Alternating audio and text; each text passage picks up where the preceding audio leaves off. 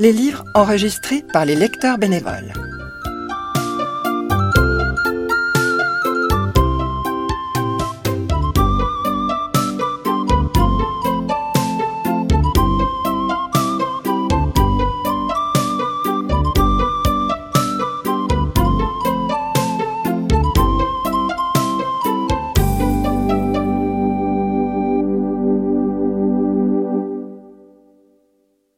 Les romans.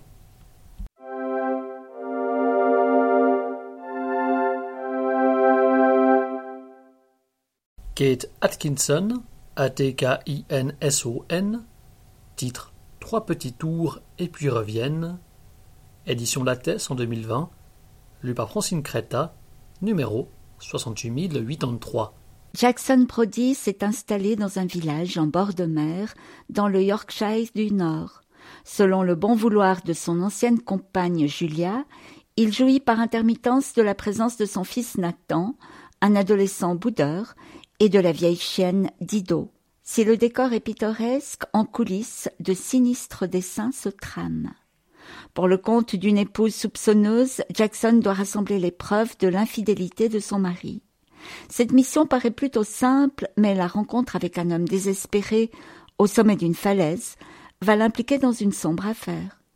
Vieux secrets et nouveaux mensonges se mêlent dans ce roman époustouflant par l'un des écrivains les plus éblouissants et surprenants de notre époque.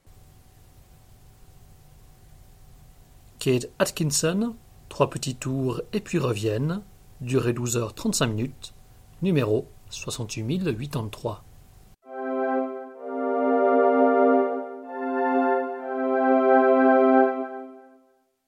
Didier Blonde, Blonde, titre Le Figurant, édition Gallimard en 2018, lu par Gérald Bloch, numéro 68078. À 19 ans, le narrateur a rencontré Judith sur le tournage de Baiser volé de François Truffaut, où ils étaient tous les deux figurants. 45 ans plus tard, il cherche à savoir ce qui s'est passé ces jours-là et ce qu'elle est devenue. L'enquête dans laquelle il se lance lui fait traverser un Paris peuplé de fantômes, où ce qui reste du décor et des coulisses du film ne coïncide pas toujours avec ses souvenirs ni avec la réalité. Quelles traces a laissé leur brève histoire ? Sommes-nous les acteurs de notre propre vie ou de simples passants ? Se demande Didier Blonde tout au long de ce roman tissé de réminiscences d'un temps aujourd'hui enfui. Didier Blonde, Le Figurant, durée 3h18, numéro 68078.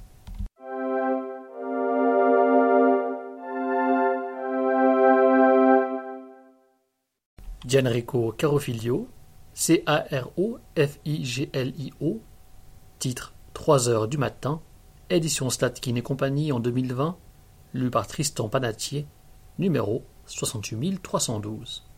Balikvas. C'est un mot tagalog, la langue majoritaire des Philippines. C'est difficile à traduire. Ça veut dire quelque chose comme bondir soudain dans une situation nouvelle et être surpris, changer de point de vue, percevoir d'une manière différente ce que nous pensions connaître. Là, je murmure sans réfléchir. Il y a à peine 2 jours, je ne connaissais pas mon père. Eh bien ça, c'est Balikvas. En juin 1983, un Italien de 17 ans se retrouve à Marseille avec son père. Pour finaliser un traitement médical, on préconise au jeune homme de ne pas dormir durant 48 heures et de prendre à intervalles réguliers des amphétamines. Son père l'accompagne. Un livre initiatique aussi fin qu'émouvant. La rencontre que vous n'avez jamais eue avec votre père. Gianrico Carofiglio, 3h du matin, durée 4h40, numéro 68312.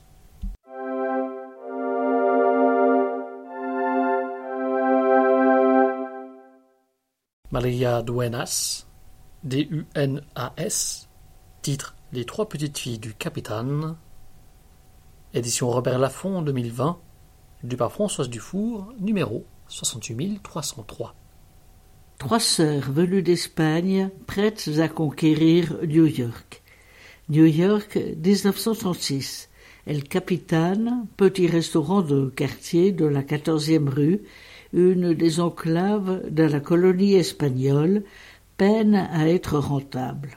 Le décès accidentel sur les docks de son propriétaire, le casse-cou bourlingueur Emilio Arenas, oblige ces 3 jeunes filles, au tempérament fougueux, à en prendre les rênes. Abattues, mais poussées par la nécessité de subvenir à leurs besoins, Victoria, Mona et Luz devront surmonter bien des obstacles pour voir leurs rêves se réaliser. Celui de transformer la Gargote en night-club latino. Aventure, passion, désillusion, vengeance et victoire. Avec les 3 filles du capitaine, Maria Dueñas nous offre un roman haletant et envoûtant. Le livre est aussi un hommage aux femmes qui font face à l'adversité et à tous ceux qui ont le courage de vivre l'aventure, souvent épique et toujours incertaine, de l'émigration. Maria Dueñas, Les 3 petites filles du capitaine, durée 21h20, numéro 68303.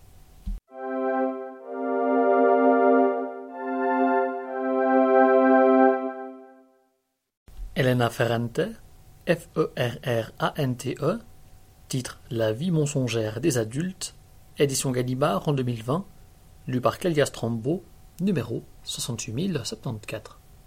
2 ans avant qu'il ne quitte la maison, mon père dit à ma mère que j'étais très laide. Giovanna, fille unique d'un couple de professeurs, vit une enfance heureuse dans les hauteurs de Naples.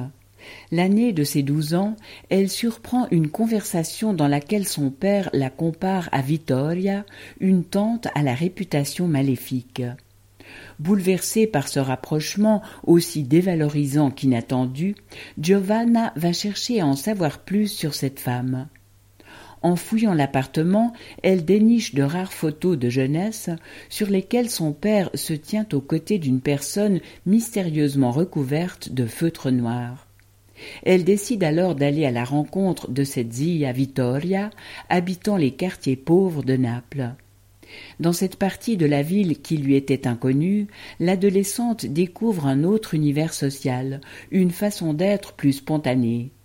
Incitée par sa tante à ouvrir les yeux sur les mensonges et les hypocrisies qui régissent la vie de ses parents, elle voit bientôt tout le vernis du monde des adultes se craqueler.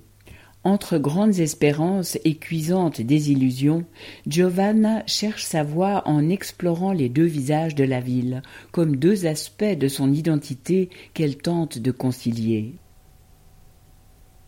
Elena Ferrante, La vie mensongère des adultes, durée 12h13, numéro 68074.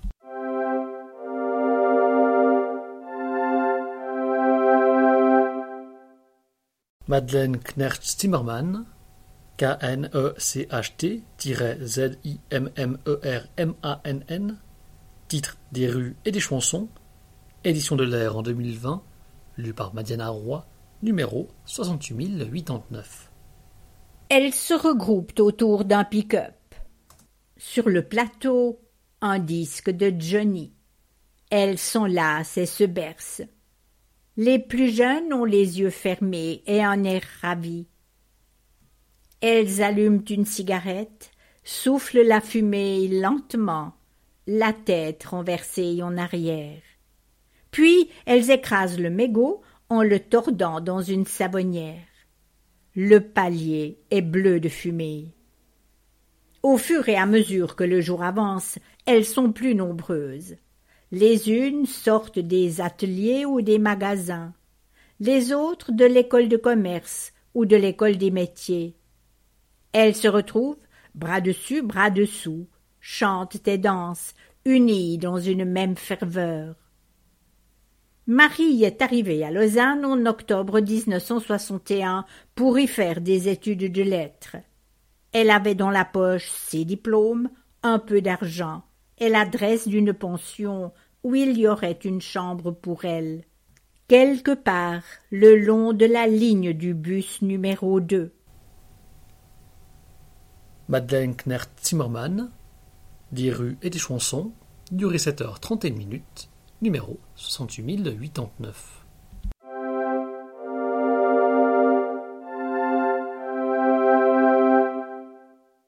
Mireille Coutel, K-U-T-T-E-L, titre La Pérégrine, édition L'Âge d'Homme en 1983, lu par Geneviève Roy, numéro 68308. Le clan des Berti, c'est le gratin des Piaf. Des émigrés italiens, travailleurs et économes qui ont quitté leur haute terre du Piémont pour s'installer en Suisse. Naguère, on les appelait les Noirs, comme tant d'autres saisonniers. Mais avec le temps, ils ont fini par en imposer aux habitants de ce quartier de la banlieue lausannoise, où Mauro, le vieux tailleur de pierre, fait figure de propriétaire au bras long. Cela pour la façade. Car la prospérité des Berti ne va pas sans blessure ni sans conflit, que le déracinement a exacerbé. Pour Bella, la pérégrine, qui se rappelle le travail des tisserands d'exploités de sa jeunesse, la mort rouge, la pauvreté et la soumission des femmes, ce passé si rude n'en est pas moins porteur de nostalgie, somme toute plus humain et plus chaleureux que le nouveau monde en train d'émerger, où ne comptent que les valeurs matérielles. Ou bien c'est la déroute de Rina, incapable de s'acclimater et revenant au pays pour y sombrer dans la folie. Ou encore c'est le destin de l'oncle Beppe, cet autre vaincu qui se réfugie dans l'alcool et la déchéance. Sur 3 générations, la chronique exemplaire de cette famille d'Italiens établis en Suisse se recompose alors par les voix alternées de 2 femmes. L'aïeule, Bella, et sa petite-fille, la jeune Flore. Et par-delà cette tribu aux personnages restitués avec la même âpre justesse, c'est le drame de tout exil et de toute assimilation que Mireille Coutel évoque dans La Pérégrine. Après le portrait mémorable de la malvivante, l'écrivain lausannois s'est attaché, en interrogeant ses propres origines, à faire revivre un autre personnage féminin dont la rébellion et l'isolement intérieur nous touchent au cœur. Témoignage humain de premier intérêt sur une fraction de la communauté helvétique dont la littérature feint d'ignorer l'existence, La Pérégrine est en outre un roman captivant dont les qualités d'observation et d'émotion vont de pair avec le souci de vérité de l'auteur. Mireille Coutel, La Pérégrine, durée 4h35, numéro 68308.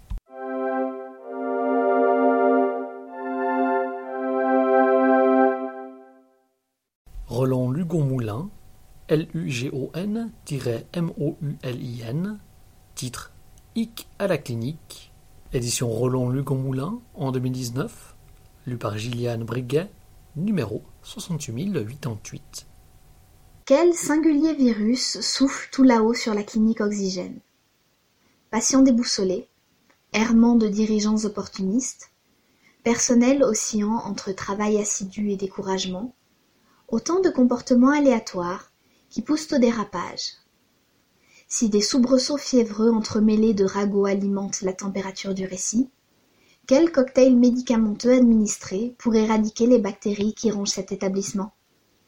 Au sortir de cette lecture, vous n'appréhenderez probablement plus du même regard votre prochaine visite médicale.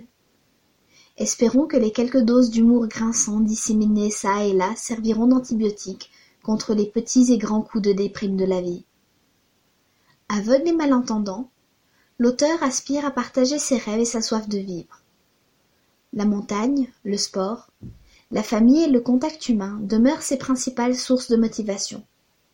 En fond de toile, brille cette lueur d'espoir.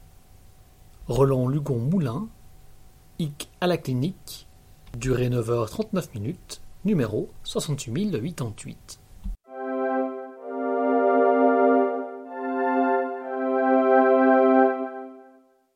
Chaim Potok, P-O-T-O-K, titre Au commencement, édition Belles Lettres en 2019, lu par Bernard Grandjean, numéro 68090. Avec l'exceptionnelle puissance d'évocation qui le caractérise, Chaim Potok reconstitue pour nous, à l'aide de cette grammaire du souvenir qui régit l'ensemble de son œuvre, les difficiles débuts de David Lurie. Fils d'immigrants juifs polonais, enfant malade à la sensibilité exacerbée, celui-ci ne connaîtra que quelques années d'enfance paisible avant la crise de 1929, où il fera l'apprentissage d'un monde en plein désarroi avant de prendre conscience de l'horreur de la guerre et de la barbarie nazie. Le petit garçon fragile deviendra un grand théologien au prix d'une rupture avec une tradition religieuse dont les enseignements ne lui paraissent pas assez approfondis. Il devra aussi s'exposer à perdre ce qui lui est le plus cher, l'affection et la compréhension des siens, l'approbation de ses maîtres et de ses propres certitudes. À travers le New York de la dépression, Chaim Potok évoque ici avec une minutieuse tendresse les joies et les peines d'une famille juive. Cette vaste fresque se termine par un déchirant pèlerinage de David à Bergen-Belsen, l'un des camps où se mêlent à tout jamais les racines et les cendres du peuple juif. Chaim Potok, au commencement, durée 18h04, numéro 68090.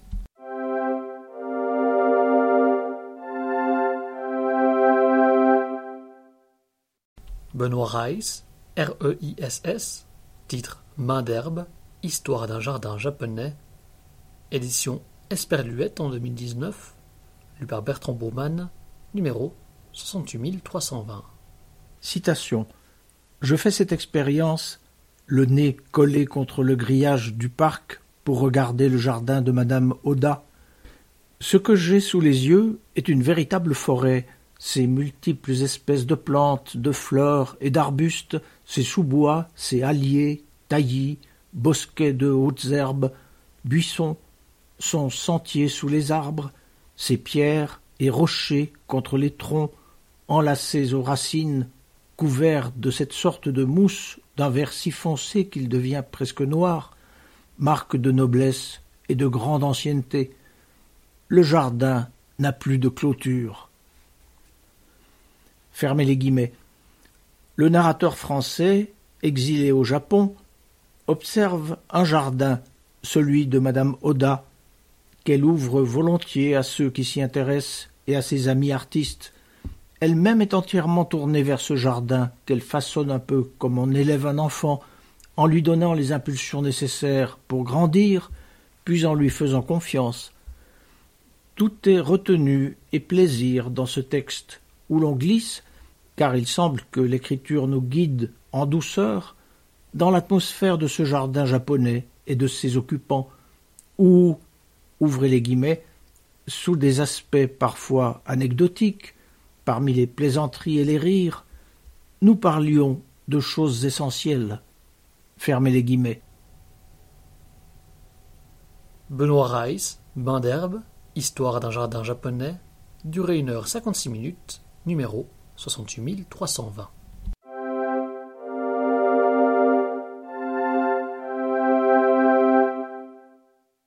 Matangi Subramanian, S-U-B-R-A-M-A-N-I-A-N, titre Les Toits du Paradis, édition de l'Aube en 2020, lu par Geneviève Roy, numéro 68301. Comment vivre au paradis quand celui-ci est un bidonville de Bangalore? À travers le récit de vie d'adolescentes volontaires, intelligentes, intrépides parfois, de ceux de leurs mères et grand-mères auxquelles on ne la fait plus, on partage de grands malheurs chassés par de petits bonheurs. Face à un bulldozer venu tout détruire, il y a une directrice d'école dévouée et courageuse. À la pauvreté et à la souffrance répondent l'amour, la bienveillance et la solidarité. Pas une once de misérabilisme dans ce roman, mais un élan d'énergie, une tendresse infinie incarnée par Banu, Depa, Padma, Joy et Rukshana, qui se débattent fougueusement avec les cartes que la vie leur a données. Il n'est pas encore venu le temps où la municipalité parviendra à faire disparaître leur paradis au nom du développement et de la modernité. Matangi Subramanian, Les Toits du Paradis, durée 9h18, numéro 68301.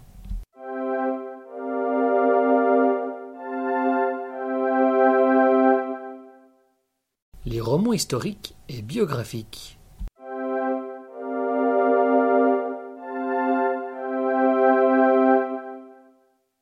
Mika Biermann, Biermann, titre 3 jours dans la vie de Paul Cézanne, édition Anarcharsis en 2020, lu par Madiana Roy, numéro 68321.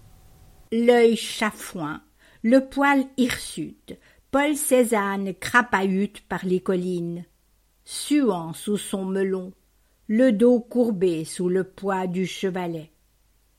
Apparaît la bottine d'une femme gisant sur un talus. Et c'est le drame.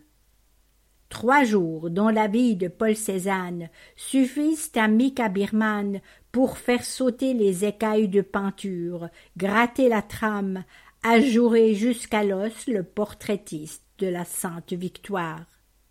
Un vilain fait divers transformé en une odyssée de Garrigue sur une mer de peinture dans le sillage du peintre bourru, vaniteux et obsédé par des chimères grotesques qui n'engendrent pas la mélancolie. On en termine la lecture, l'œil fringant et les doigts maculés de couleur fauve. Mika Biermann, 3 jours dans la vie de Paul Cézanne, durée 2h30, numéro 68321.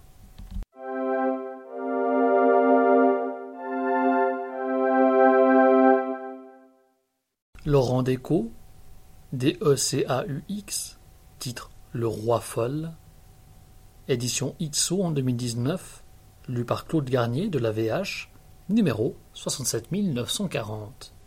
Au début de l'année 1392, tous les rêves sont permis à Charles VI. La reine Isabeau vient d'accoucher d'un fils, le pays retrouve la prospérité, la guerre avec l'Angleterre touche à sa fin. Mais en quelques mois, un scandale d'adultère, un attentat contre son premier ministre, une maladie inexplicable s'abattent sur le jeune roi. Charles, diminué par ses crises de démence, les factieux s'agitent en coulisses. À la cour, le vice est l'affaire de tous et l'ambition n'est pas l'apanage des grands. Dans l'incroyable entreprise de démolition d'un règne, les spéculateurs, tels Nicolas Flamel, l'italienne Valentine Visconti, le peintre Paul de Limbourg et le cuisinier Taillevent auront tous un rôle à jouer. La France en sera quitte pour 50 années de chaos. Complot, joutes sanglantes, plaisirs débridés, le roi folle est le roman d'une France médiévale exaltée, soumise à toutes les passions. Laurent Decaux a 38 ans et vit à Paris. Il est l'auteur d'un premier roman remarqué, Le Seigneur de Charny. Laurent Decaux, Le Roi Folle, durée 8h02, numéro 67940.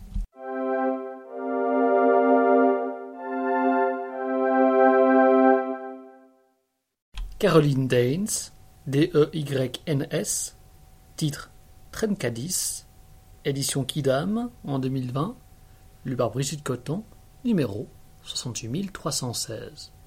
Je montrerai tout, mon cœur, mes émotions. Vert, rouge, jaune, bleu, violet. Haine, amour, rire, peur, tendresse. Ni qui est l'arête, la ligne droite, la symétrie. À l'inverse, l'ondulation, la courbe, le rond ont le pouvoir de déliter la moindre de ces tensions, d'élayer les amertumes, délier les pliures, un langage architectural qui parlerait la langue des berceuses. Aussi vit-elle sa visite au parc Güell comme une véritable épiphanie. Tout ici la transporte, des vagues pierrées à leur miroitement singulier. Trencadis est le mot qu'elle retient, une mosaïque d'éclats de céramique et de verre. De la vieille vaisselle cassée recyclée pour faire simple. Si je comprends bien, se dit-elle, le Trencadis est un cheminement bref de la dislocation vers la reconstruction. Concasser l'unique pour épanouir le composite. Broyer le figé pour enfanter le mouvement. Briser le quotidien pour inventer le féerique. Elle rit. Ce devrait être presque un art de vie, non? J'aime l'imaginaire comme un moine peut aimer Dieu. Caroline Dines, Trencadis, durée 7h42, numéro 68316.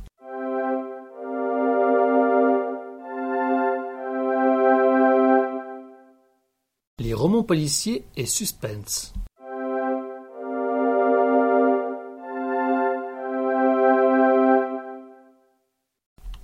Wojciech Chmielarz, Chmielarz, titre La ferme aux poupées, les enquêtes de l'inspecteur Mortka 2. Édition Le Livre de Poche en 2019, lu par Jocelyne Butet-Sovilla, numéro 68319. L'inspecteur Mortka, dit le Koub, a été envoyé à Kretovice, petite ville perdue dans les montagnes.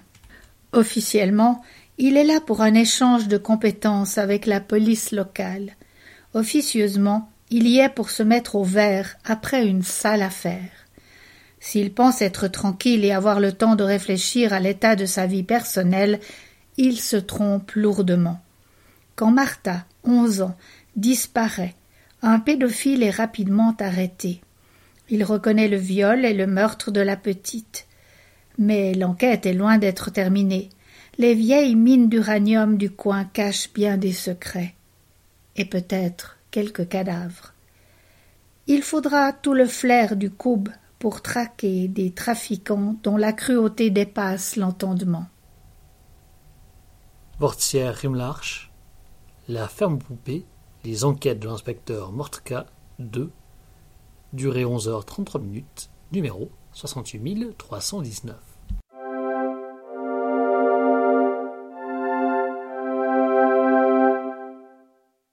Sonia Delzongle, Delzongle, titre L'homme de la plaine du Nord, édition de Noël en 2020, lu par Daniel Schwartz, numéro 68067. Effrayant, troublant, ténébreux, ainsi va le monde selon Hannah Baxter. De retour à New York, la célèbre profileuse Hannah Baxter espérait reprendre le cours d'une vie normale, ou presque. Mais on n'échappe pas à son destin. Encore moins à son passé, et celui d'Hannah est peuplé de démons. Baxter fait l'objet d'un mandat d'arrêt international, accusé d'un meurtre commis 20 ans auparavant, celui de son mentor, Anton Vivkin. Rapatriée en Belgique, Hannah accepte de collaborer avec le commissaire Peters, chargé de rouvrir l'enquête. La découverte d'un homme dévoré par des pitbulls en pleine forêt de Seigne les lance sur la piste d'un manoir qui semble étrangement familier à Baxter. Elle est déjà venue ici, du temps de Vivkin. Tandis qu'Hannah et Peters se débattent en plein mystère, quelqu'un les guette. Un tueur redoutable à qui il reste une dernière balle passée à leur fin. La balle qui aurait dû atteindre Hannah 20 ans plus tôt. Sonia Delzongle, L'homme de la plaine du Nord, durée 10h54, numéro 68067.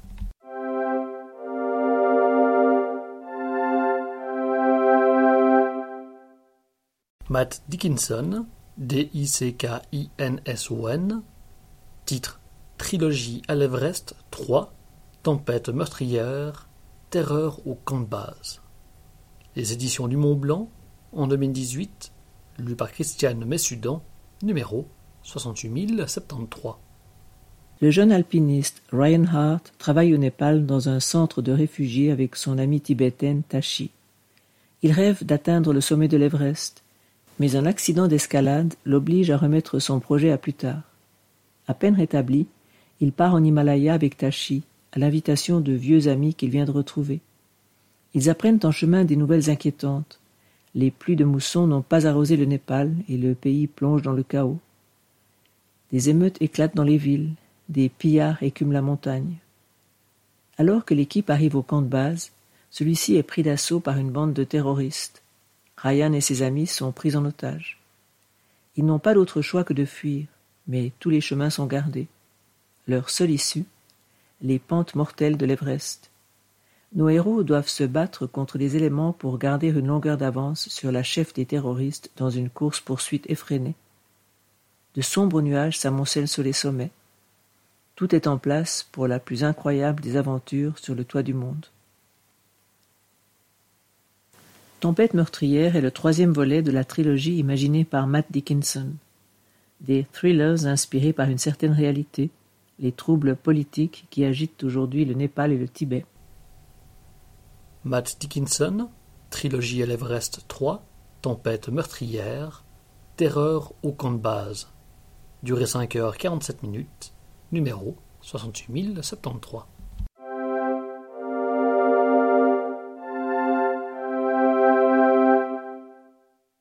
Yves Gaudin, Gaudin, titre En vérité, édition Héloïse d'Ormesson 2020, lu par Jean-Philippe Deschamps, numéro 68302.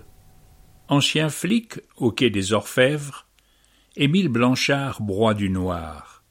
Et c'est peu dire quand on sait qu'il a pris l'habitude de traverser chaque jour la nationale dans l'espoir qu'un conducteur providentiel le percute. Mais entre sa vie privée qui allait à volo et une enquête sur un triple meurtre sordide, Blanchard a fini par perdre pied, jusqu'à commettre l'irréparable.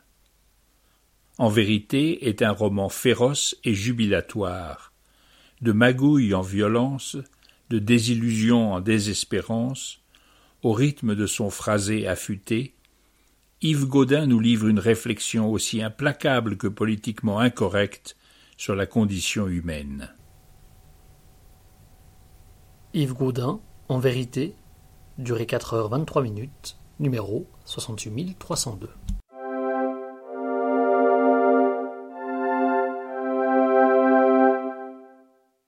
Jorn Lier Horst, H-O-R-S-T, titre Le disparu de Larvik, une enquête de William Wisting, édition Gallimard en 2020, lu par Françoise Dufour, numéro 68080.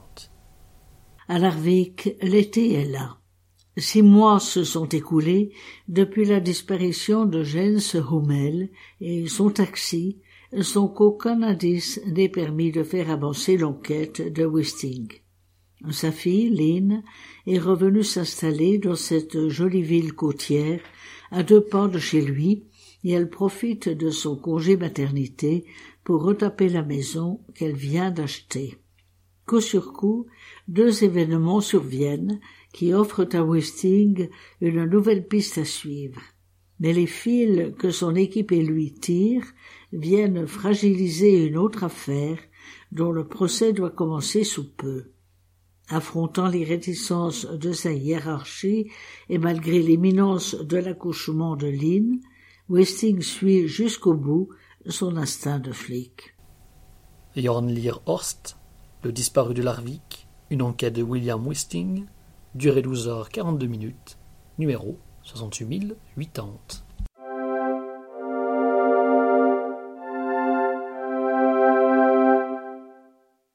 Stéphanie Janicot, Janicot, titre Le réveil des sorcières, édition Albin Michel en 2020, lu par Madeleine Vollet, numéro 68297.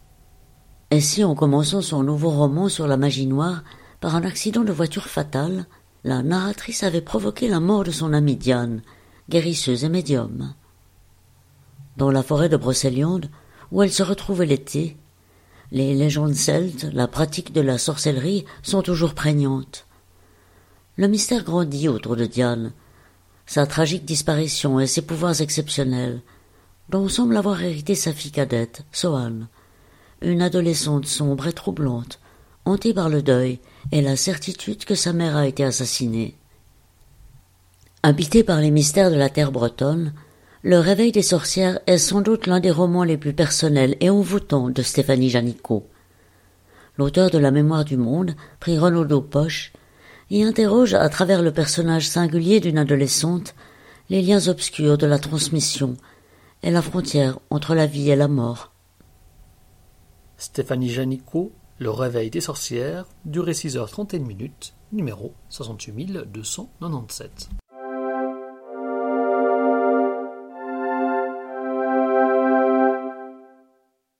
Sophie Loubière, Loubi, accent grave RE, titre 5 cartes brûlées, édition Fleuve en 2020, lu par Karine Grémaud-Métro, numéro 68315.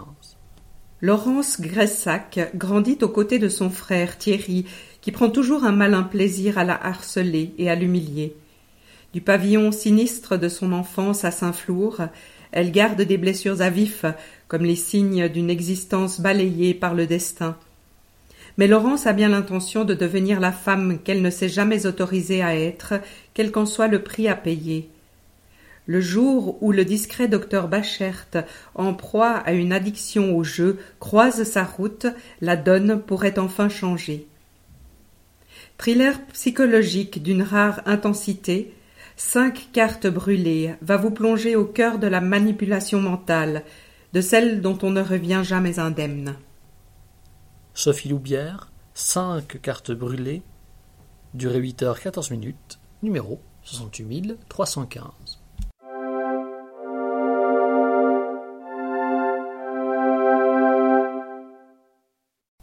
Petros Markaris, Markaris, titre Le séminaire des assassins, une enquête de Kostas Charitos, édition Seuil en 2020, lu par André Cortési, numéro 68298.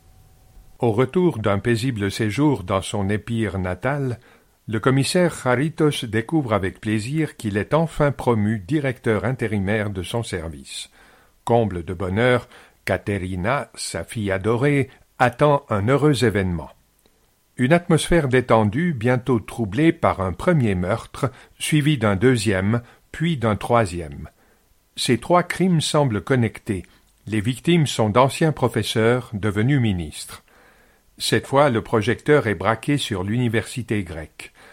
Charitos est confronté à un monde dont il ignore tout, l'université, dont les faiblesses, compromissions et magouilles malodorantes sont peu à peu exposées au grand jour. Et le commissaire va devoir plonger dans les méandres des technologies nouvelles et autres réseaux mystérieux pour faire la lumière sur cette sinistre affaire. Au bord de la crise de nerfs, Charitos pourra bien sûr compter sur son antidote de toujours, la chaleur humaine, l'amour familial et l'amitié indéfectible. Petros Markaris, Le séminaire des assassins, une enquête de Kostas Charitos, durée 6 heures, numéro 68298.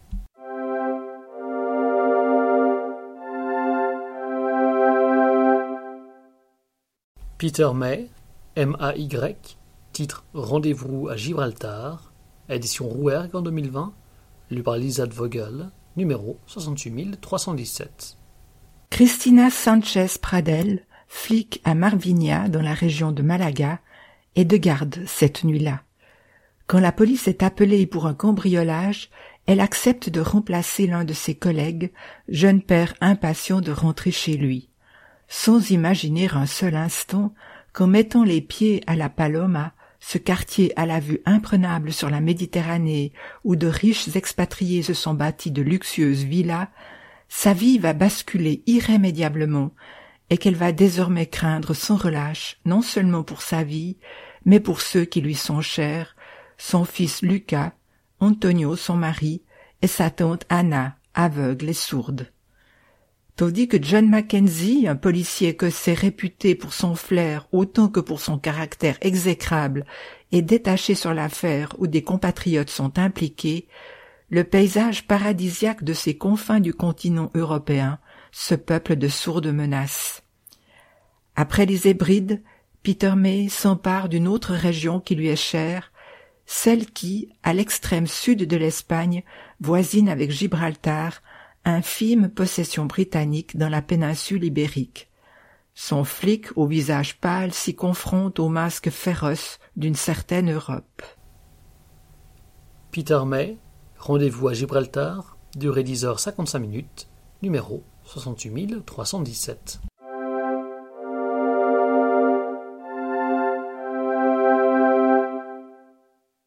Hakan Nesser, Nesser, titre Funeste carambolage, édition Point 2011, lu par Christiane Messudan, numéro 68085. Il ne voulait pas renverser ce garçon. C'était un accident. Il a bien fallu se débarrasser du témoin. Il n'avait pas le choix. Peut-on être coupable de meurtre sans être un meurtrier? Le commissaire Van Veteren, accablé par l'assassinat de son unique fils, reprend du service pour démasquer le coupable. Entre deuil et culpabilité, ces deux hommes que tout oppose se retrouvent unis par le vacarme de la mort. Hakan Nesser, funeste carambolage, durée 8h19, numéro 68085.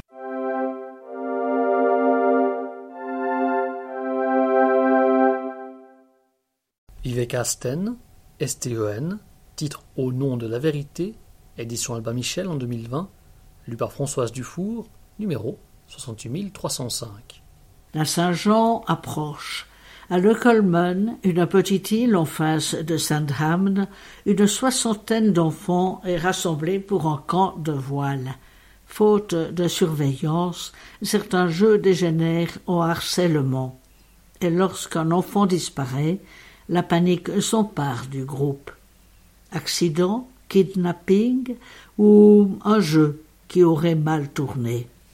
Dépêché sur les lieux, l'inspecteur Thomas Andreasen et ses collègues explorent toutes les pistes.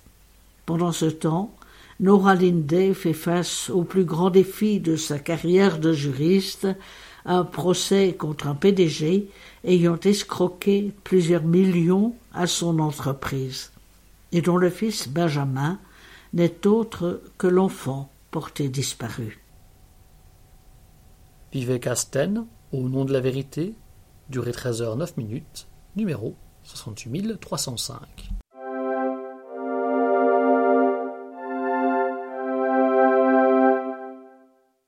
Les nouvelles.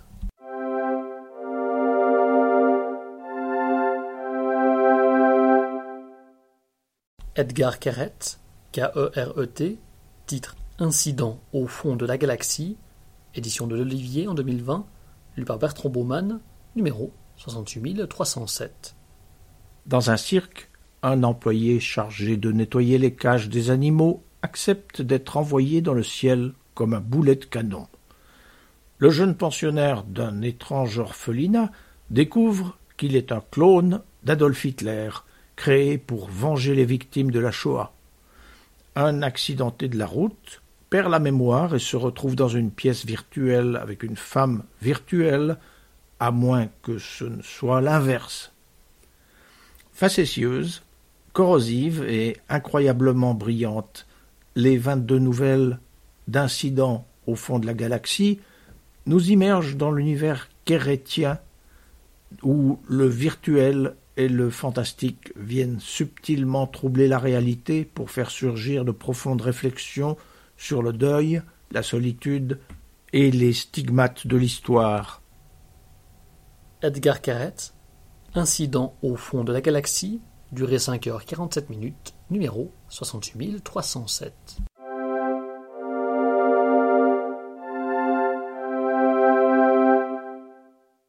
Anne Serre, S-E-R-R-E, titre Au cœur d'un été tout en or, édition Mercure de France en 2020, lu par Madiana Roy, prix Goncourt de la Nouvelle 2020, numéro 68084. Une mère inconnue qui ressemble à Liz Taylor, un père tendrement aimé qui se prend pour Musset, un amant marié qui joue avec un revolver, un autre qui apparaît le jour de la mort de Beckett, des amis en Allemagne, en Corse, en Angleterre, dont parfois le souvenir a presque disparu, et un jeu, tantôt féminin, tantôt masculin, vulnérable ou assassin, apparaissent tour à tour, comme on abat des cartes, dans ce nouveau jeu d'Anne Serre placé sous le signe de Lewis Carroll. Un autoportrait en 33 facettes. Anne Serre, Au cœur d'un été tout en or, durée 3h24, numéro 68084.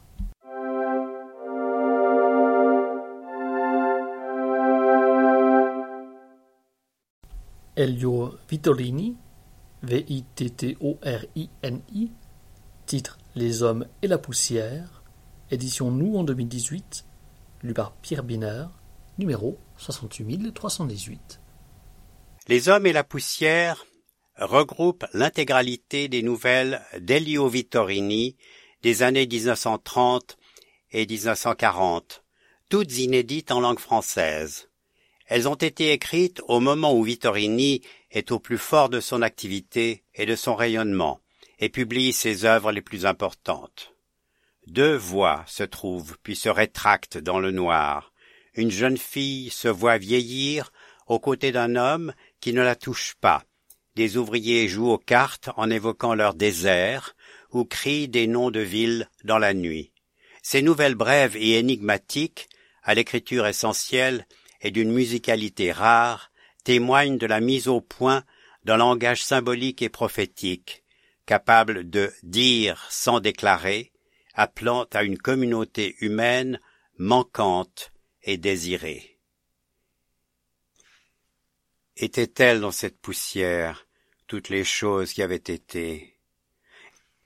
Et toute ma vie, se peut-il qu'elle ne soit qu'un après-midi de poussière? Elio Vittorini, Les hommes et la poussière, durée 5 heures 3 minutes, numéro 68318.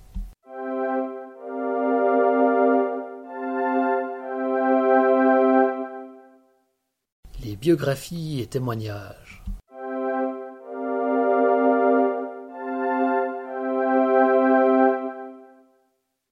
Pierre Ménard, M.E. accent aigu, N.A.R.D., titre Le Français qui possédait l'Amérique, la vie extraordinaire d'Antoine Crozat, milliardaire sous Louis XIV. Édition Cherche Midi en 2017, lu par Françoise Dufour, numéro 68075. Il était 3 fois plus riche que Bill Gates, habitait au Ritz, logeait sa fille à l'Élysée, possédait la Louisiane, achetait des châteaux par dizaines, mais son nom a sombré dans l'oubli. Antoine Crozat est pourtant l'une des personnalités les plus fascinantes de son époque. Parti de peu, celui que l'on croit fils de cocher doit multiplier les détournements de fonds, spéculations douteuses et autres manipulations pour parvenir au sommet.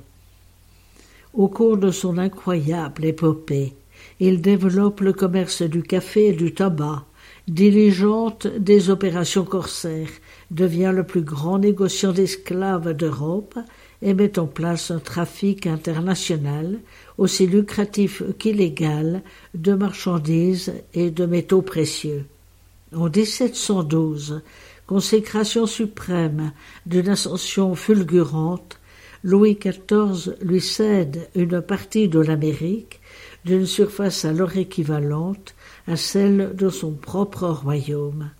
Avec son réseau et sa fortune, Crozat finance des guerres et des coups d'État, participe à l'annexion de l'île Maurice, fait creuser le canal de Picardie et inspire le système de Law avant de contribuer à sa chute. Saura-t-il pour autant résister aux vicissitudes de l'époque?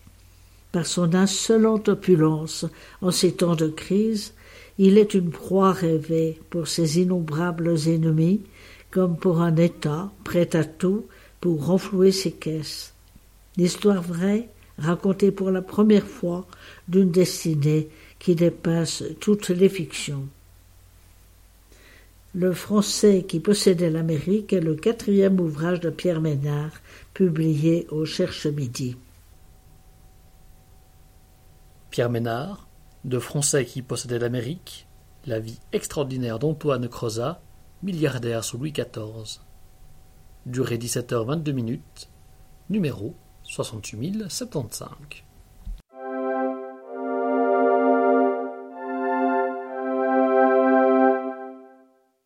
Jeanne Mussard, M-U-S-S-A-R-D, titre Le célibat, révélation intime, édition bibliothèque numérique Romande en 2015, lu par Émilie Berger, numéro 68309. À Genève, autour d'une tasse de thé, 4 amies célibataires bavardent et commencent à se raconter tour à tour leur vie. Marie, Régine et les autres ne sont pas des célibataires purs et durs, qui vont faire des discours théoriques sur le célibat. Ce sont des femmes blessées par la vie, qui toutes ont été amoureuses dans leur jeunesse. Mais ces jeunes femmes amoureuses ont été déçues, abandonnées ou trompées. Leurs récits ne sont pas tristes. Il y a de la nostalgie, certes, mais pas d'aigreur, pas de rancune. Ces récits autobiographiques sont vivants et très descriptifs. Le lecteur se retrouve entraîné dans la vie quotidienne de ces femmes de la Genève du XIXe siècle, femmes plutôt aisées, mais originales et à la personnalité bien trempée. Jeanne Mussard, Le célibat, révélation intime, durée 5 heures 11 minutes, numéro 68309.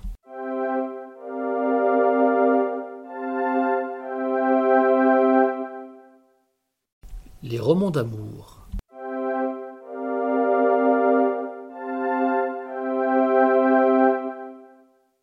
Laetitia Célérien, C-E-L-R-I-E-N,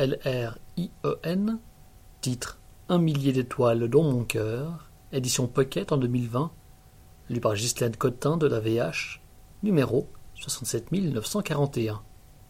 Aston est un jeune homme solitaire qui vit avec l'océan comme seule exigence et unique besoin, le surf comme seul talent et unique passion.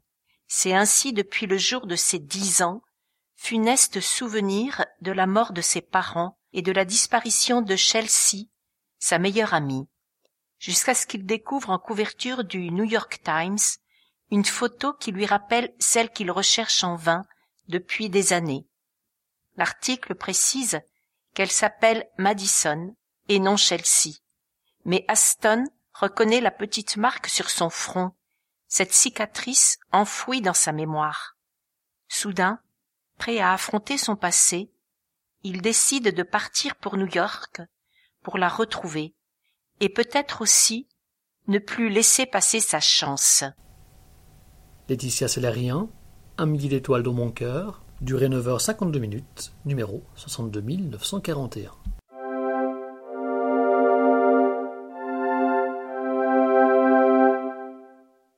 Cécilia Duterre, D-U-T-T-E-R, titre Chère Alice, édition Milady en 2016, lu par Hélène Emo de la VH, numéro 67908.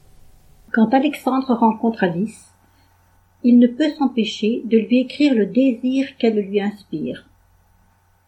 Mais celle sur laquelle il a jeté son dévolu n'envisage pas de vivre une relation adultère, et encore moins avec le mari de sa meilleure amie. D'ailleurs, pourquoi cette femme parfaitement épanouie dans son couple s'encombrerait-elle de cet homme de 20 ans son aîné? Alexandre ne se laisse désarçonner ni par les réponses assassines, ni par l'ironie mordante de sa correspondante. Troublée par sa persévérance, Alice va finir par lui révéler les arcanes du désir féminin.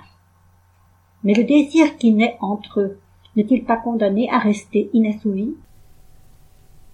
Cécilia Duterre, Chère Alice, durée 3h26 minutes, numéro 67908.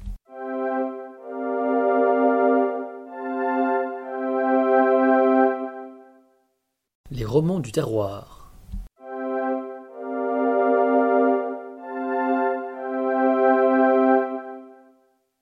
John Knittel, K-N-I-T-T-E-L, titre Via Mala, édition J'ai lu en 1986, lu par Jean-Pierre Delaunoy de la VH, numéro 67968. La famille Loretz vit misérablement en Suisse, dans le canton de Yef. Le père Jonas, buveur violent et infidèle, ruine la scierie familiale. Anna, sa fille, travaille comme serveuse. Niklos, le fils, mène la scierie avec un ouvrier, Jory Wagner. Sylvelie, la cadette, sert avec dévouement le peintre Mathias Lauters. À la mort de Mathias, Sylvelie hérite de son chalet, de ses tableaux et d'une somme importante. Jory, Niklos, Anna et sa mère décide de tuer Jonas et de faire disparaître le corps. Sylvelie, de retour, est mise au courant et se tait. La justice conclut à un non-lieu. Sylvelie fait la connaissance d'Andreas de Reichenau, un jeune homme de bonne famille, et l'épouse. Ce jeune magistrat devient au fil des ans juge d'instruction et se voit confier les affaires du précédent juge. Il relève de nombreuses irrégularités dans l'affaire Loretz, pressant la vérité et finit par faire avouer la famille.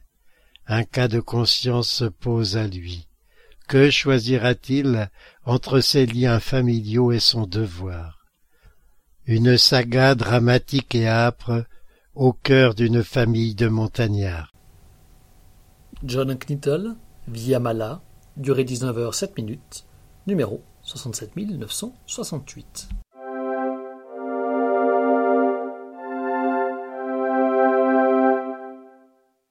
Martine Marie Müller, M-U-L-L-E-R, titre Terre Mégère, édition France Loisirs, lu par Claude Garnier de la VH, numéro 67966.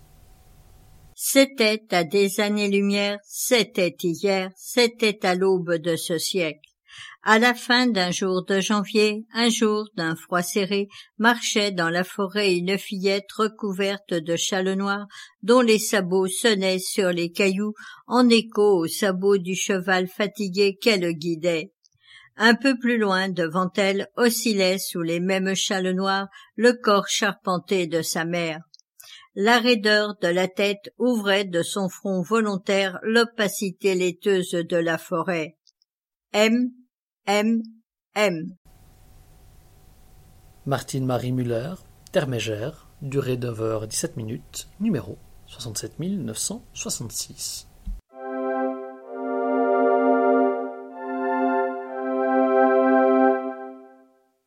Humour et satire.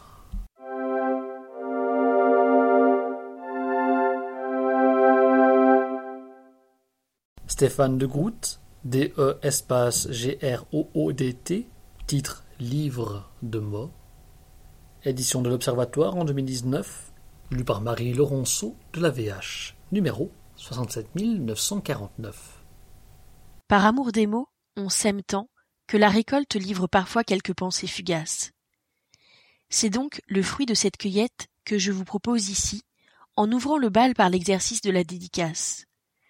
Mais comme il me fallait choisir celui ou celle que je souhaitais honorer de cette tradition littéraire, j'ai choisi de ne pas choisir. C'est ainsi que je dédie ce livre au Goncourt qui ne l'aura pas, et réciproquement, mais aussi à Einstein qui m'a appris à relativiser, au pain perdu et au plaisir retrouvé, ou encore à ces autres, couchés sur papier au hasard du jeu et de l'amour. En fait, cet ouvrage est dédié à vous, et moi. Après ces hommages aux intérêts divers, je me suis laissé aller à quelques pensées vagabondes. C'est donc la tête dans les étoiles que mes idées passaient de l'une à l'autre. De ces philosophes qui en font parfois toute une montagne, aux femmes à ventre dont je loue le courage en passant par l'histoire d'Adam et Ève, ou de Molière, magnifique comédien, qui pourtant n'eut jamais de Molière. Ivre de mots, je vous invite à partager ces quelques vers, qui mime me suivent. Stéphane de Groot, Livre de mots, durée 31 minutes, numéro 67949.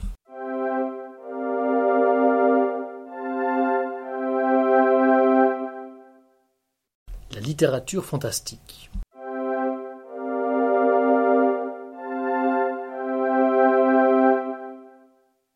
Collectif. Titre L'étrange Noël de Sir Thomas. Édition Okama en 2019, lu par Denise von Arx, numéro 68313. Des auteurs de talent, issus d'univers littéraires différents, s'associent dans ce recueil pour donner vie à Sir Thomas, personnage fictif et fil conducteur de ces 6 novellas. Est-il croque-mort, exorciste ou esprit incarné? Partez à la découverte de cet homme énigmatique qui vous emmènent dans des contrées où le réel flirte avec le fantastique, en Colombie-Britannique, en Angleterre, en Suisse, aux États-Unis ou encore dans un parc d'attractions. Ces histoires vous réservent bien des surprises, le mystérieux Anglais coiffé d'un chapeau melon se révélant tour à tour drôle, effrayant, sérieux ou attachant. Vous voici par ces quelques pages conviés aux festivités de l'étrange Noël de Sir Thomas, avec les textes Nicolas Feutz, Olivia Guérig, Marie Javet, Christelle Magarotto, Olivier May, Catherine Roland. Collectif L'étrange Noël de Sir Thomas, durée 11h48, numéro 68313.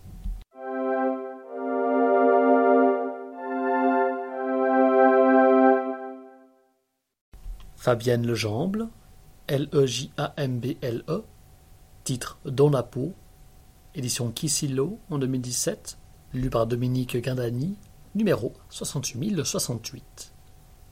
Un démon pervers, au sacré sens de l'humour, possède une jeune femme.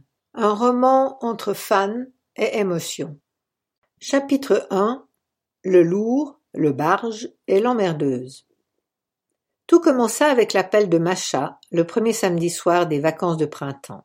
« Hop, Mach, vas-y, propose-moi ta soirée de folie. » Un silence de l'autre côté, puis « Comment tu sais ? Tu proposes toujours une soirée de folie le samedi, et encore plus quand arrivent les vacances. » Je ris de l'entendre grogner. « Ouais, bon, écoute, Lex, avec Connor et Zach, on va se faire une séance de spiritisme au vieux cimetière, annonça-t-elle, surexcitée. Dis-moi que t'es partante, s'il te plaît, conclut-elle, suppliante. Fabienne Lejamble, Dans la peau, durée 5h03, numéro 68068.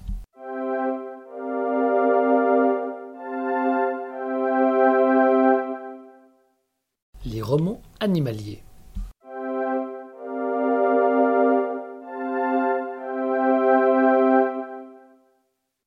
Celia Haddon, H-A-D-D-O-N, titre Tilly, un amour de chat, édition City en 2015, lu par Claire Lebaillon, numéro 68086.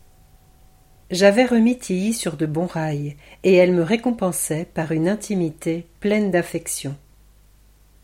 Moche, effrayée et presque sauvage, dans le refuge où elle a passé la majeure partie de sa vie, Tilly est la chatte dont personne ne veut.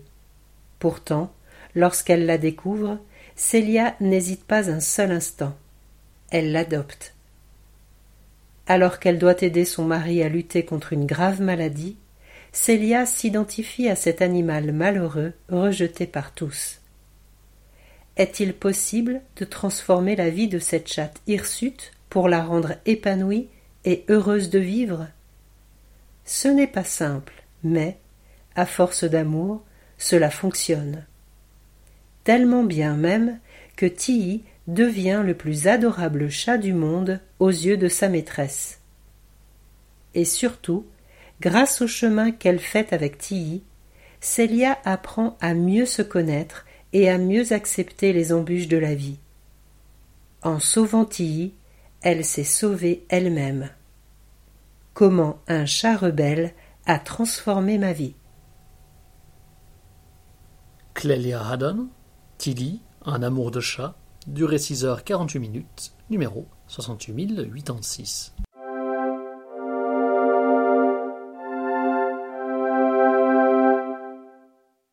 La littérature enfant et jeunesse.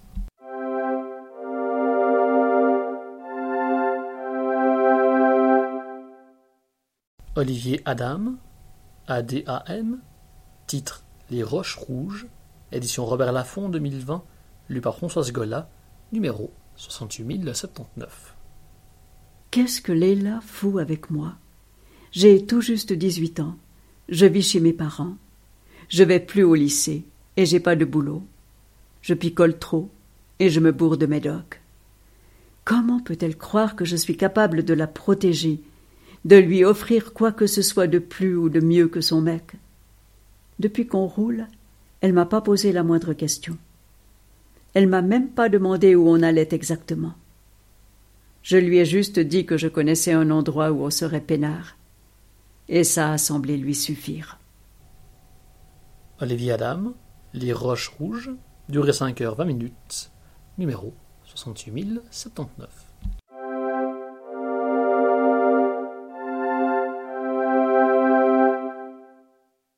Anne Fine, F-I-N-E, titre L'anniversaire du chat assassin, édition L'École des loisirs en 2010, lu par François Sellem, numéro 68069.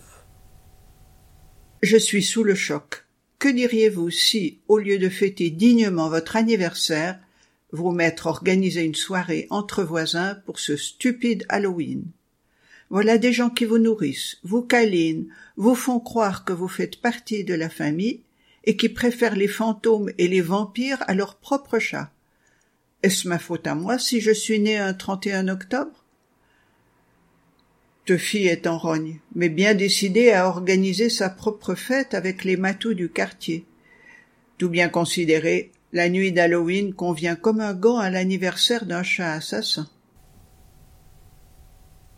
Anne Fine, L'anniversaire du chat assassin, durée 34 minutes, numéro 68069.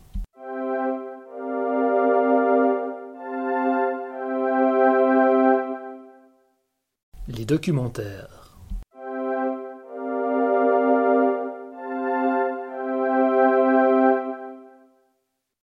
Philosophie, religion, spiritualité.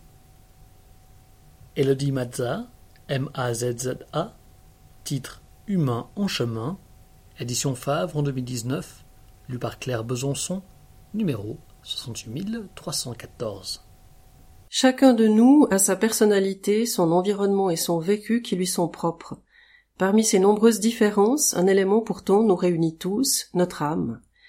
Bien que celle-ci soit venue expérimenter de manière individuelle la matière, l'espace et le temps qui régissent notre réalité, elle est toujours reliée à la vie, au grand esprit, au monde spirituel, quel que soit le nom qu'on lui donne. Que vous ayez déjà une expérience avec le monde spirituel, ou que cela réveille en vous une envie de découvrir cet univers malgré quelques peurs, la motivation qui vous habite est similaire, la reconnexion avec vous-même. Ici, pas de religion ou d'ésotérisme folklorique. Nul besoin de croire, ni d'avoir des connaissances spirituelles. Ce livre est là pour démystifier la médiumnité, la rendre accessible et vous transmettre des idées pour comprendre comment interagir avec votre nature spirituelle, avec votre guide intérieur. Il est une invitation à la joie, à la liberté dans une authenticité et une simplicité les plus totales. Faire le choix de l'union dans le sacré plutôt qu'à travers nos croyances et nos conditionnements qui nous aveuglent. Accueillir les souffrances que nous traversons dans nos vies singulières, comme tremplin vers notre élévation de conscience. Par cet ouvrage, je m'adresse à l'être humain que vous êtes, en quête de sens, tout comme moi. Je suis passé de la nuit au jour en suivant cette lumière. Cette dernière m'a sauvé la vie, et depuis, on ne se quitte plus. Nous sommes tous capables de percevoir ce monde invisible, étant donné que nous sommes tous une âme dans un corps physique. J'aimerais partager ici avec vous mes expériences avec le monde spirituel, les observations et enseignements qui en découlent. Laissez la vie nous traverser dans une danse sans fin pour permettre à cet humain en chemin la plus belle façon d'incarner son bonheur. Elodie Mazza, Humain en chemin, durée 7h57, numéro 68314.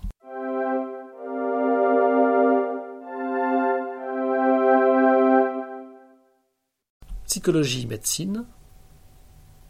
Eric Fromm, F-R-O-M-M, titre Le langage oublié, introduction à la compréhension des rêves, des contes et des mythes. Édition Payot en 2016, lu par Françoise Dufour, numéro 68299. La nuit dernière, j'ai rêvé que j'étais papillon. Pour connaître le sens des rêves, des mythes et des contes, il faut comprendre la langue symbolique. Cette langue universelle, identique pour toutes les civilisations et à travers toute l'histoire, possède une grammaire et une syntaxe propre. Il exprime des expériences intimes, des sentiments ou des pensées, selon une logique qui n'est pas celle de l'espace et du temps, mais celle de l'intensité et de l'association. Erich Fromm nous enseigne cette langue grâce à laquelle, depuis la nuit des temps, l'homme se communique à lui-même des messages qu'il doit ensuite interpréter. Erich Fromm, Le langage oublié, Introduction à la compréhension des rêves, des contes et des mythes, durée 10 heures 2 minutes, numéro 68299.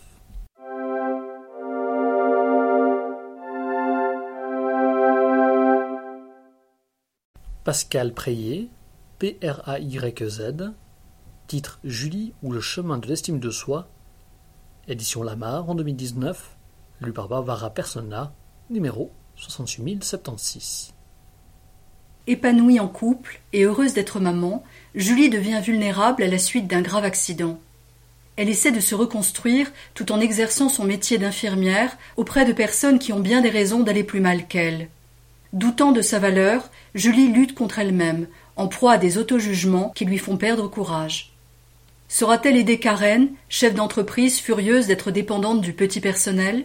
Suzanne, qui veut rester belle jusqu'au bout?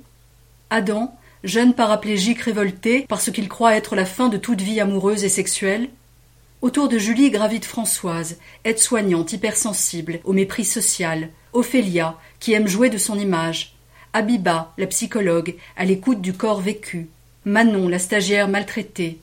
Et puis il y a Marieke, son amie experte en autonomie, qui a pris le risque d'être enceinte malgré la myopathie limitant sa motricité. Toutes et tous avancent dans leur vie, avec l'impression d'être admirés ou méprisés pour une apparence corporelle, un accent, un handicap, une appartenance sociale. Mais est-ce que le sentiment de sa propre valeur réside dans le miroir du regard d'autrui? Il faudra 9 mois à Julie pour trouver le chemin de l'auto-bienveillance et se découvrir inestimable. Ce roman pédagogique ne s'adresse pas seulement aux professionnels accompagnant des personnes blessées dans leur estime. Il invite chacune et chacun d'entre nous à se réconcilier avec soi-même. Pascal Preyer, Julie ou le chemin de l'estime de soi, durée 7 heures 16 minutes, numéro 68076.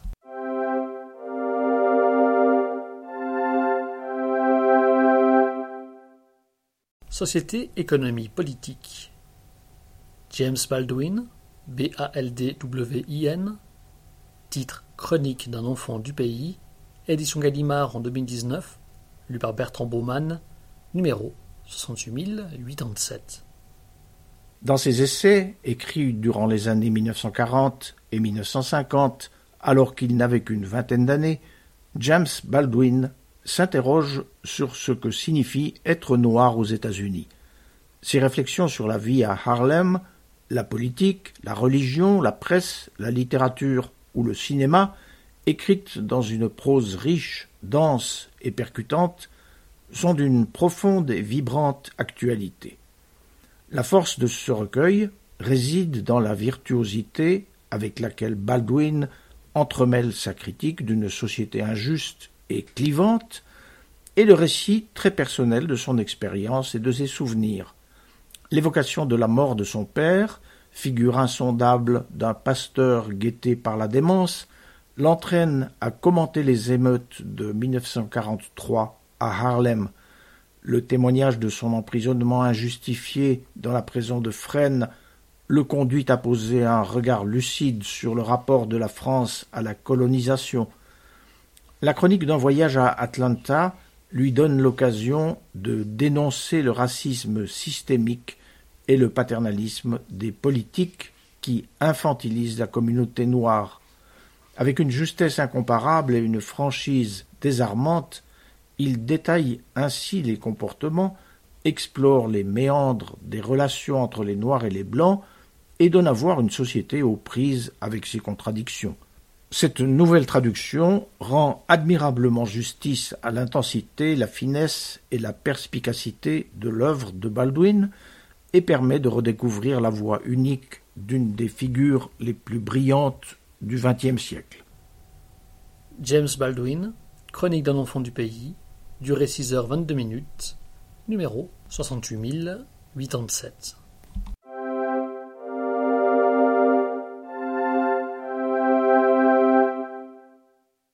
Pierre Charbonnier, Charbonnier, titre Abondance et liberté, une histoire environnementale des idées politiques. Édition La Découverte en 2020, lu par Annie Sabi de la VH, numéro 67923. Sous la forme d'une magistrale enquête philosophique et historique, ce livre propose une histoire inédite, une histoire environnementale des idées politiques modernes.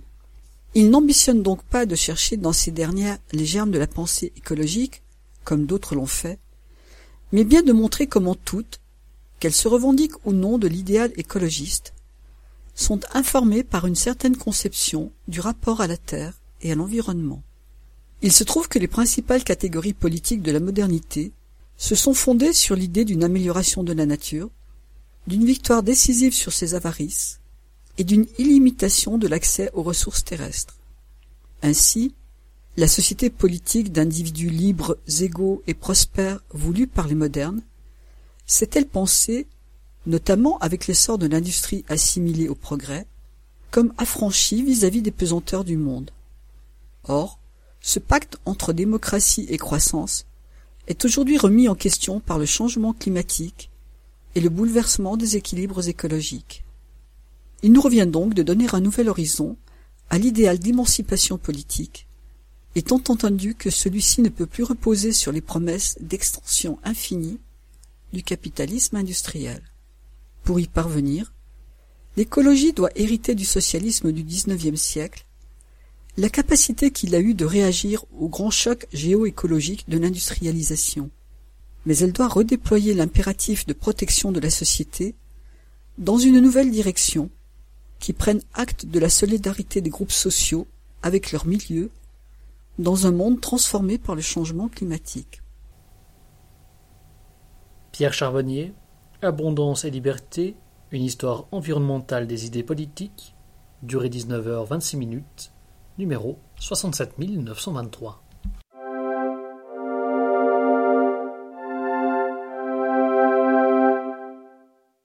Poésie, Antoine Muller, M-U-L-L-E-R, titre Un peu de ciel entre les ailes, deuxième recueil, édition de Notre-Dame-des-Champs en 2020, lu par Geneviève Roy, numéro 68077. Mon œil. Quand je suis né, qu'aucun de sort, mon œil gauche était presque mort. L'autre n'était pas bien vaillant, je m'en suis servi tout le temps. Quand j'étais tout petit enfant, avec cet œil, j'ai découvert le monde et tous ses habitants, la poésie de l'univers. Cet œil a travaillé pour deux. Je laisse quinter à scruter dans mon quartier tous les dangers des cours d'école et autres lieux. Sans jamais supprimer le flou, il m'a informé de beaucoup, m'a prévenu de presque tout, m'a protégé des mauvais coups. Il m'a ouvert bien des croisées sur tout un monde à démêler. Des filles, il a silhouetté, m'a poussé à me retourner.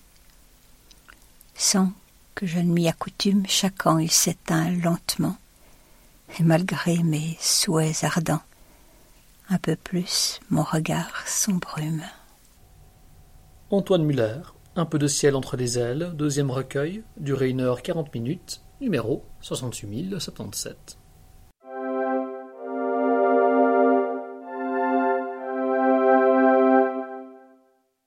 Essai chronique langage, Bernard Athanasiades, A-T-H-A-N-A-S-I-A-D-E-S, titre L'alphabet du souvenir, édition Publilibris en 2012, lu par Jacqueline Duperret, numéro 68304.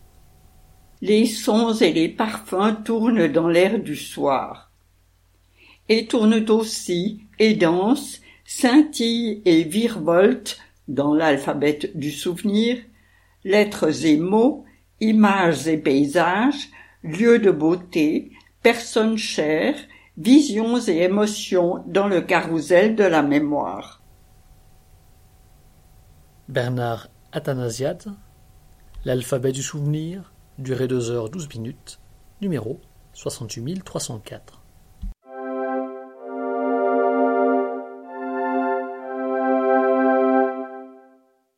Gérard Massé, M-A-C-E accent aigu, titre Le navire Arthur et autres essais, édition Arléa en 2020, lu par Marie-Christine Mével, numéro 68 300. Quand on n'ose plus parler du bien et du mal, on déplace le problème en changeant de vocabulaire. Le propre et le sale, le pur et l'impur ont joué ce rôle, favorisant ainsi l'exclusion. Alors que l'hygiène semble être une préoccupation constante de notre époque et que nous nous détournons de ce qui s'abîme et se corrompt, les déchets s'accumulent, la menace écologique est majeure et les maladies refont surface. En suivant le parcours de 3 médecins, parents du Châtelet, confrontés aux épidémies sur le navire Arthur vers les Antilles au XIXe siècle, le docteur Adrien Proust, père de Marcel, dans sa lutte contre la peste et le choléra, enfin le docteur Détouche et la légende entretenue par ses admirateurs, Gérard Massé dénonce un hygiénisme qui peut se transformer en eugénisme ou en pureté imaginaire quand la raison n'est plus à l'œuvre. Mais par la grâce de la littérature, il nous rappelle aussi les métamorphoses sans lesquelles la vie ne pourrait triompher. Gérard Massé, Le navire Arthur et autres essais, durée 1h37, numéro 68 300.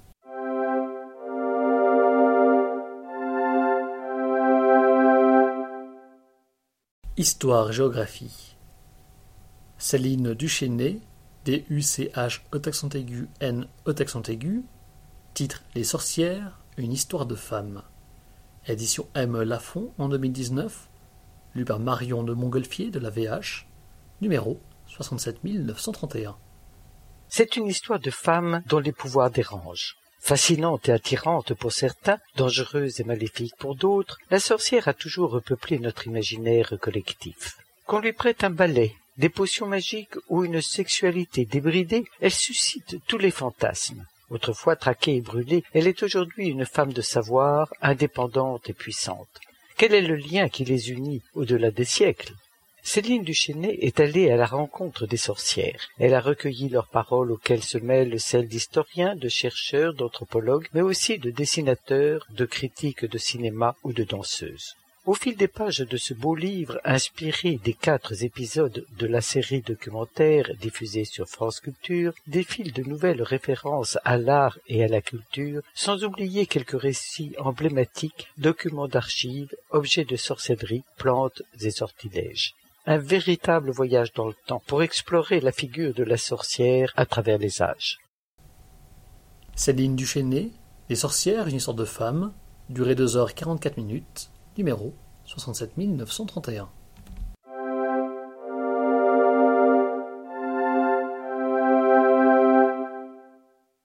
Flavius Josephus, J-O-S-E-P-H-U-S,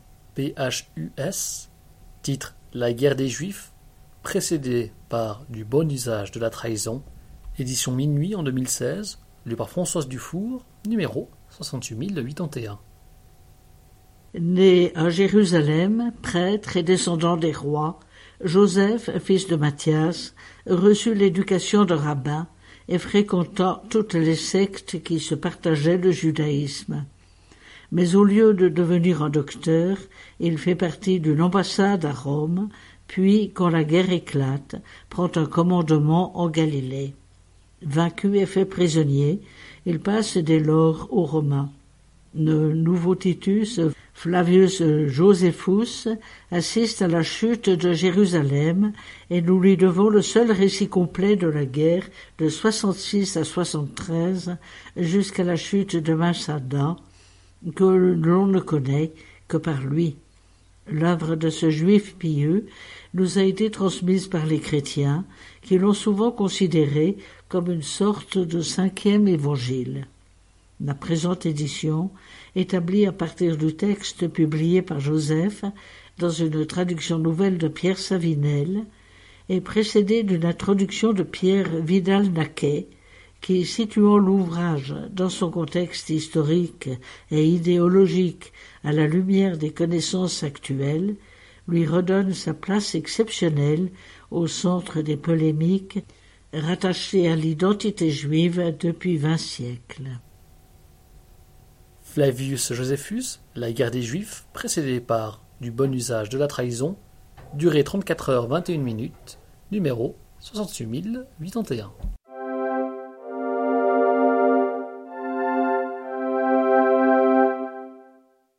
Predrag Matveyevitch, Matvejevitch. Titre Bréviaire méditerranéen, édition plurielle en 2020, lu par André Cortési, numéro 68082. Nietzsche parlait des rapports de l'homme avec la Méditerranée comme d'une foi dans le Sud. Avec le livre de Predrag Matvejevitch, cette foi s'est dotée d'un bréviaire. Chant d'amour, cet essai mêle les genres, l'érudition et l'imagination, le savoir et le souvenir, la rigueur scientifique et le souffle épique. Comme pour un concerto, l'auteur mène en 3 temps.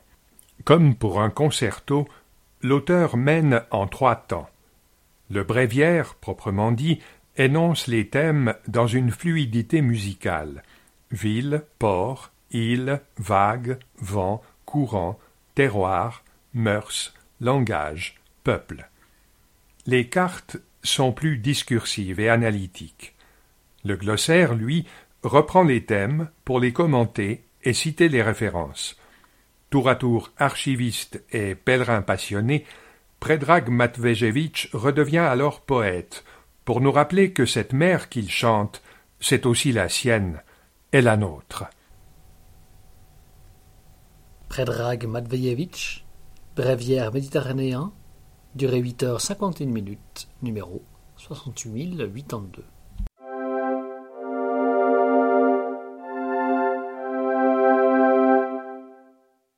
Voyage exploration, Laurence Boissier, B-O-I-S-S-I-E-R,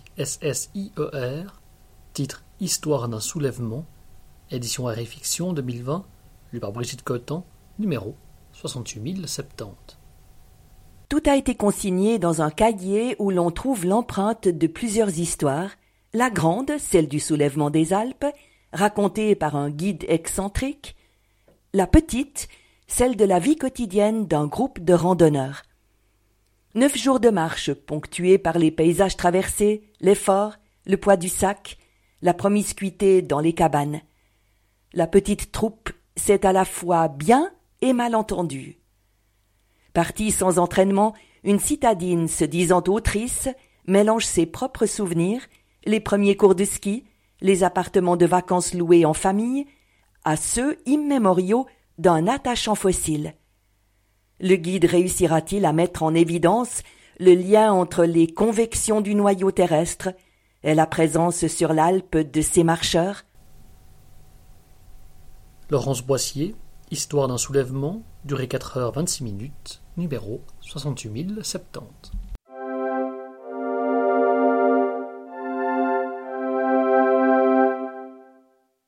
Éric Tabarly, T-A-B-A-R-L-Y, titre Mémoire du large, édition de Fallois en 1997, lu par Agnès Baron de la VH, numéro 67961. Dans la nuit du 12 au 13 juin 1998, alors qu'il naviguait vers l'Écosse, Éric Tabarly fut frappé par la corne d'une voile au cours d'une manœuvre et disparut en mer. Il était une légende vivante. Le destin lui a donné la mort des héros de légende. Il est mort, comme il avait vécu, une voile au cœur. L'année précédente, pour la première fois, Tabarly le discret, le silencieux, Tabarly qu'on disait taciturne, était sorti de sa réserve et avait écrit ses mémoires. Il parlait de sa vie, de son enfance, de ses années d'apprentissage. Il racontait l'école navale, le Maroc, l'Indochine. Et surtout, il disait sa passion, unique et absolue, pour un bateau, le plus célèbre bateau de France, celui dont le nom restera à jamais lié au sien, la Mésange à tête noire, Penduick. Parce que son père l'y avait embarqué à l'âge de 7 ans, parce qu'il lui avait fait cadeau à sa majorité de ce vieux cotre de bois à moitié pourri, promis à la casse, il a fait tout ce qu'un homme pouvait faire, et plus encore, pour le sauver. Inventeur infatigable et génial, il lui donnera des successeurs, de Penduick II, qui lui valut sa première grande victoire en 1964, à Penduick IV, premier grand trimaran de course, et enfin à Penduick VI, superbe catch de 22 mètres, avec lequel il gagnera sa deuxième transat en solitaire en 1976. Nous verrons apparaître de jeunes équipiers encore inconnus, Kersozon, Collat, Coste, Lamazou, Poupon, qui seront tous à son école et qui deviendront à leur tour célèbres. Mais toujours, c'est à son vieux Penduick qu'il revient, celui dont il attendait avec tant d'impatience de fêter le centenaire, et dont il avait écrit, cédant un jour à l'émotion: « Il est là, superbe, sous son gréement aurique, humant le vent, évaluant la force de la mer, frissonnant dans l'attente de la première risée, objet d'art, précieux, exigeant, sensuel, vif, capricieux, tel est Penduick, mon bateau. » Éric Tabarly, Mémoire du large, durée 9h10, numéro 67961.